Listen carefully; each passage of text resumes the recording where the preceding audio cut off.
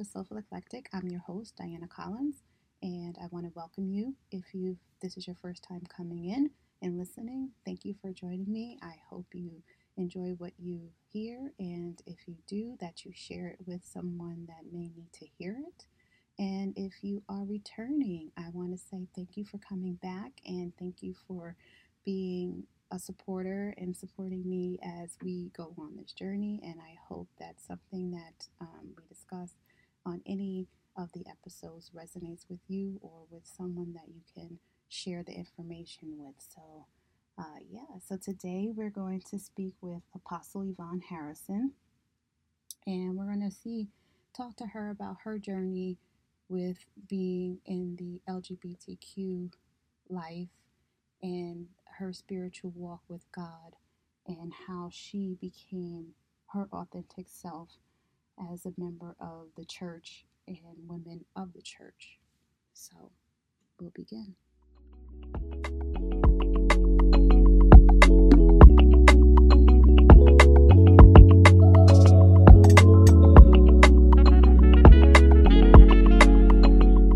Yeah, so we're just going to first talk a little bit about you and how you started on your journey, because I know you're an apostle, you're in the church, you're in the LGBTQ community, and all these pieces that go together, and sometimes people will see it as they don't go together, right? So how I just want to talk about you, how you navigate through that, how you've come to this point where you've now started Women Can Preach, the Women Can Preach movement and things like that. So yeah, so I mean, there's a lot of pieces to you that I was checking out there. Wonderful. You were referred to me from a dear friend of mine, and I consider them to be a family member, Chris Woolard. So I was very blessed to learn about the Women Can Preach movement, and stepping into that authentic self of you. So yeah. Oh wow, I'm honored. Thank you so much. I appreciate it. You're welcome. So go ahead. Where about you? Start there. How about that?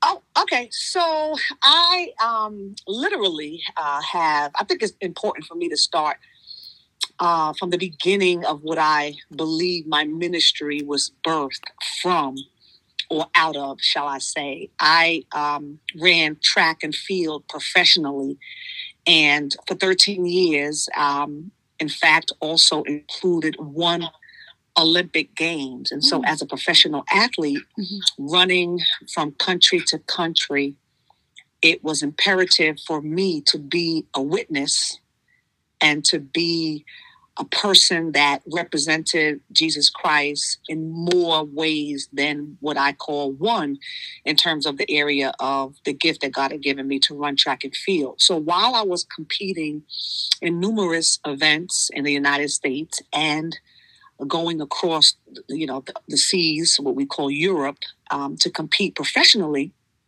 I was able to hone in or tap into the gift that God had given me and my desire to spread the gospel of Jesus Christ. So the very beginning of my ministry started with a ministry called Called to Compete Ministries. And it was very basic.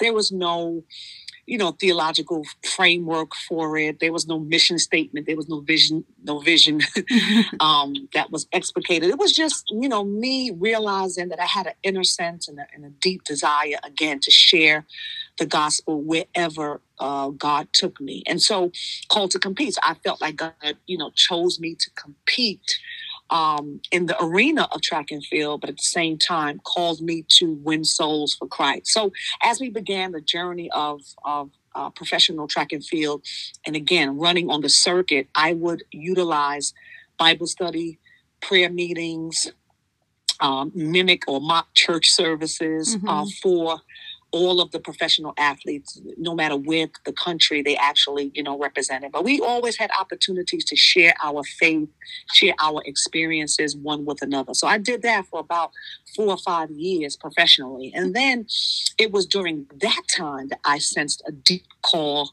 a deep sense, like I said, to literally wherever I went, God allowed me to share again the gospel. And so I came back after one particular European tour and sat with my pastor and let him know that the burning desire that I felt was greater than, being a disciple, greater than being just a regular church member. I just felt like God was calling me to ministry. So at that time, I went and moved from Champaign, Urbana to Houston, Texas, where I entered seminary school, Houston Graduate School of Theology, and pursued my MDiv, Master of Divinity, and at the same time working at a church in Houston with the youth and young adult ministry. So ministry was easy at the very beginning. It was, again, from athletics straight into seminary, and then desiring, like I said, to do more. And so the expansion really came, after I was licensed and ordained, the expansion came when I realized that internally that I knew that I was same than the loving. Internally, I knew that, God had gifted me, not just to run track and field, gifted me to preach the gospel, to teach the gospel, but also gave me a special populace, shall I say, that those who are oppressed, those who are marginalized, those who, do not have equal say. And so for me, it was more groundbreaking to start a church, Restoration Temple Ministries, that would support and provide a place, a safe place for same gender loving people, LGBTQ persons of faith. I wanted them to be consistent with their ability to worship God freely, to come as they were, not to feel judged or condemned, not to be beat over the head, so to speak, with the Bible,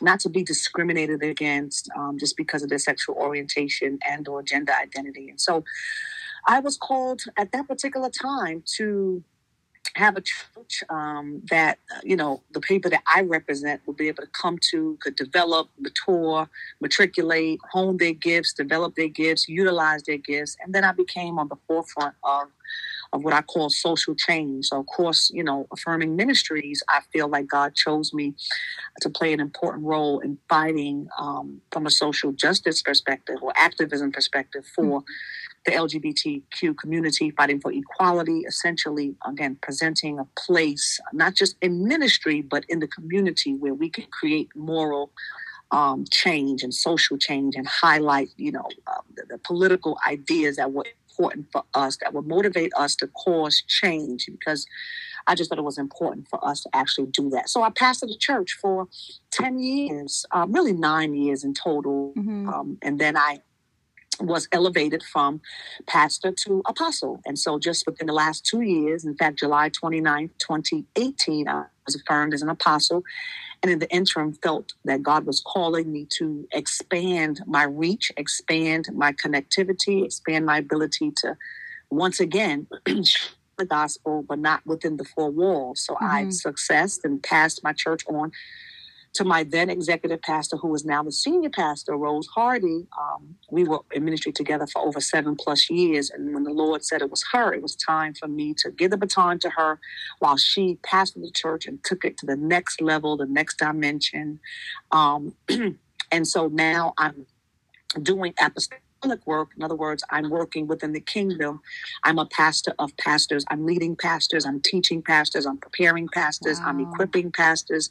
I'm motivating pastors, just giving them the framework of whatever God has called them to do foundationally in their particular ministry, in their particular churches. And so I travel around the world, from city to city, state to state, even countries, to ignite and empower pastors and leaders, so women can preach to birth while I was pastoring Restoration Temple Ministries about 5 years ago now. I believe we're going in the 6th year. And that was a platform that I felt was necessary, because not in conjunction with my church or not in conjunction with itinerant ministry, but it was a platform that was needed because as a female pastor, as a female leader, as a female activist, I felt that there were, not that there were none available, but in terms of my exposure, I didn't have very many female mentors as I progressed and developed and matured into my area of my calling. So I wanted to give back.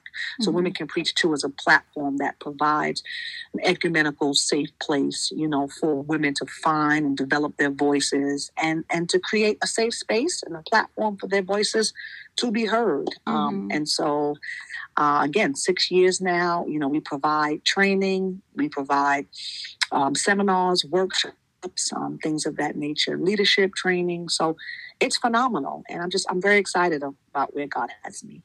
Yeah, that's, you know, and that's amazing because I listened to what you were saying and I'm thinking about all the women that I've known in ministry, especially when it came to being in the LGBTQ community.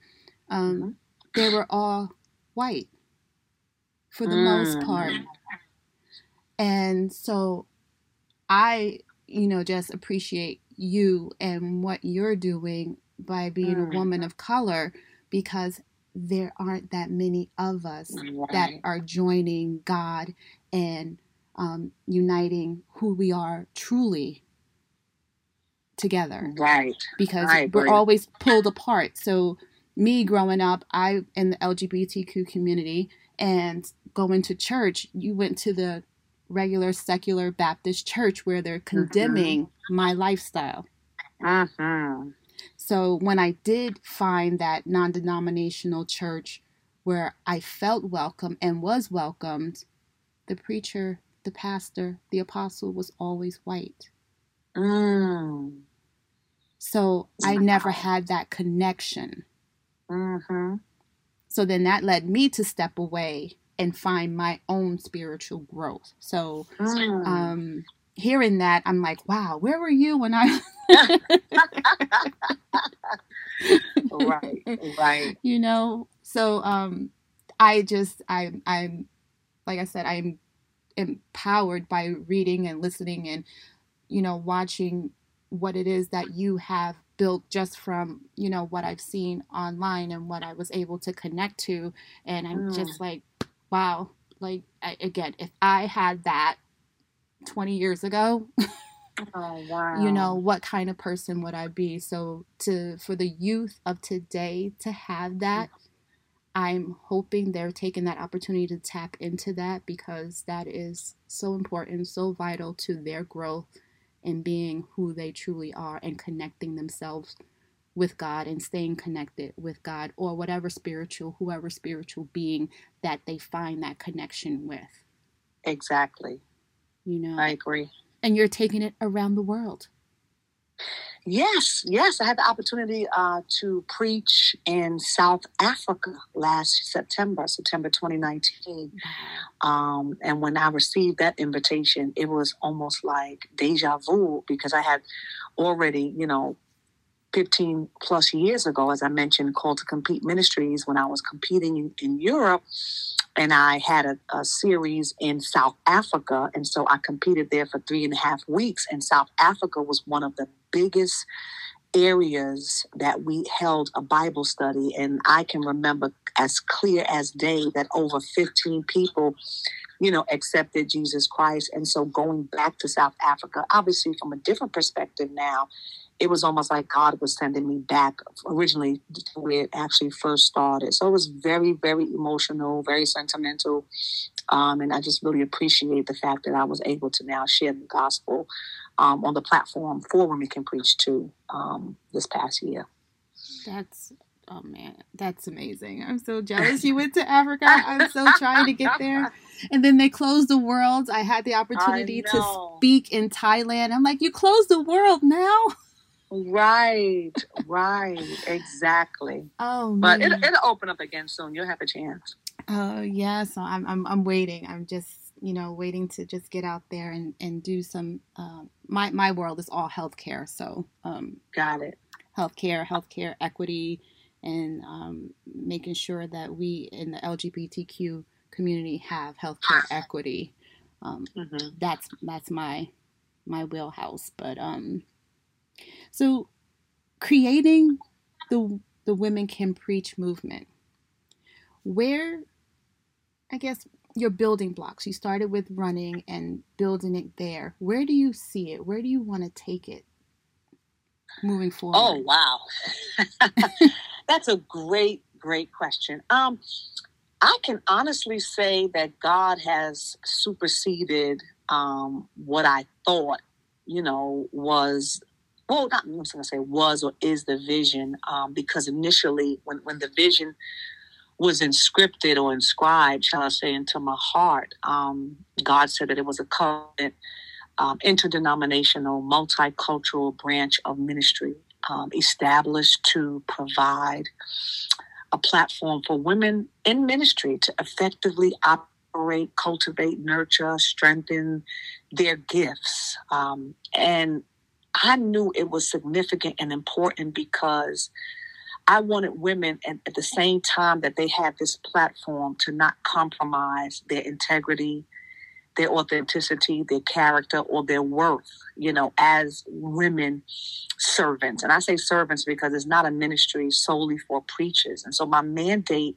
still remains the same, is to strengthen women in ministry, to provide spiritual edification and empowerment and resources. And so when I say where is it going or what can happen from here, the resources that I've been able to provide from an economic empowerment perspective, in other words, not just providing preaching and teaching, but providing platforms that integrate a variety of women from different denominations. I think the multicultural piece is now expanding and is growing exponentially because the need is not just in the African American community, but the need is in the Latino community. The need, is in the Caucasian community, the Asian community. And so now we have a cluster of female, or shall I say clergy or women in ministry, who are participating and who are partnering with us, that I see the growth and the development of Women Can Preach to superseding my imagination. So what I would like to see happen is I want to provide, not really, I don't want to call it an institution, but alternative seminary experience. In other words, knowing these days what women in ministry have to contend with. In other words, many of us are wives, many of us are moms. Some work, some don't work. And so a lot of women cannot afford that secondary education that is paramount or important, for their callings. And so I just wanted to have a Bible Institute that would be free of charge, that would afford each woman who desires and aspires to receive that seminary degree, but perhaps they will be able to get certificates. There will be certificate programs, certificate degrees and things of that nature. So I see it expanding virtually. And I say that because the pandemic has given a new profound, scope of outreach in terms of virtually who you can connect to. We're no longer limited to the four walls of what we're accustomed to.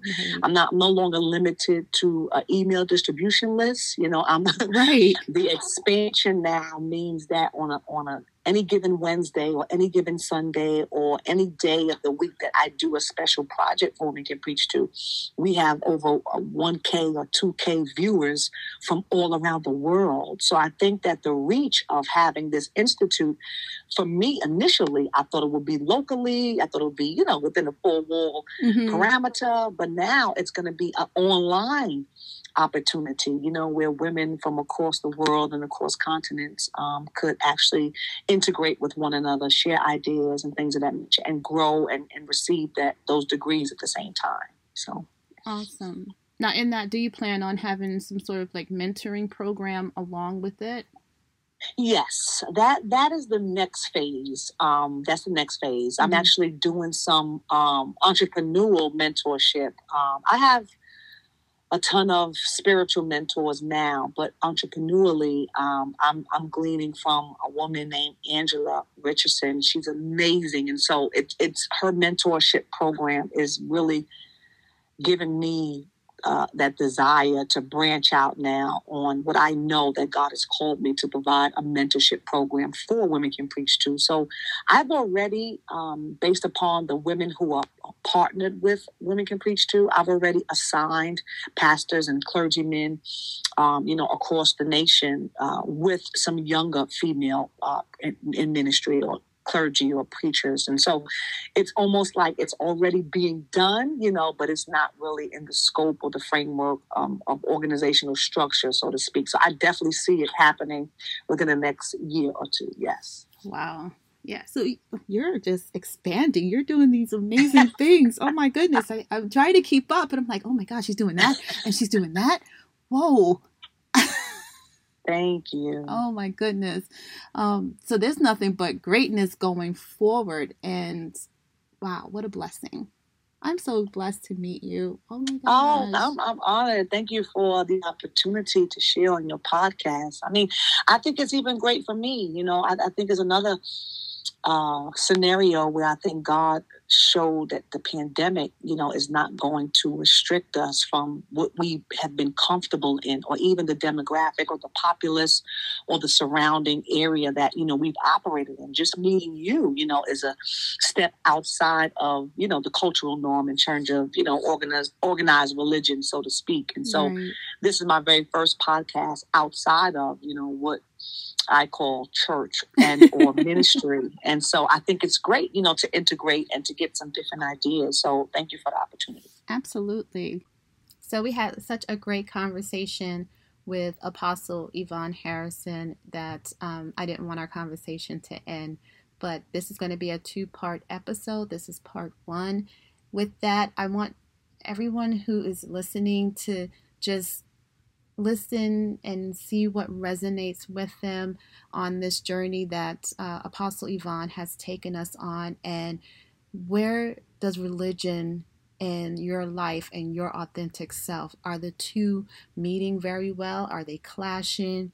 To think about those things and how spirituality is incorporated into your day-to-day authenticity, and how does it show outwardly to others. So with that, I'm going to leave us with that note, and I hope you come back to hear part 2 because we had more conversation. I want to thank Apostle Yvonne again for coming on, and if you have not already, please email me and let me know your feedback on the show. My email is dc@thesoulfuleclectic.com.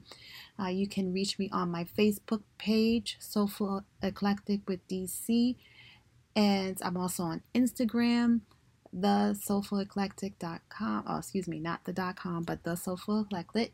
And also, you can just reach me on my email, thesoulfuleclectic.com. So definitely like, subscribe, rate the show, and I appreciate anyone and everyone who is honest and forthcoming with their feedback. So God bless, take care, namaste.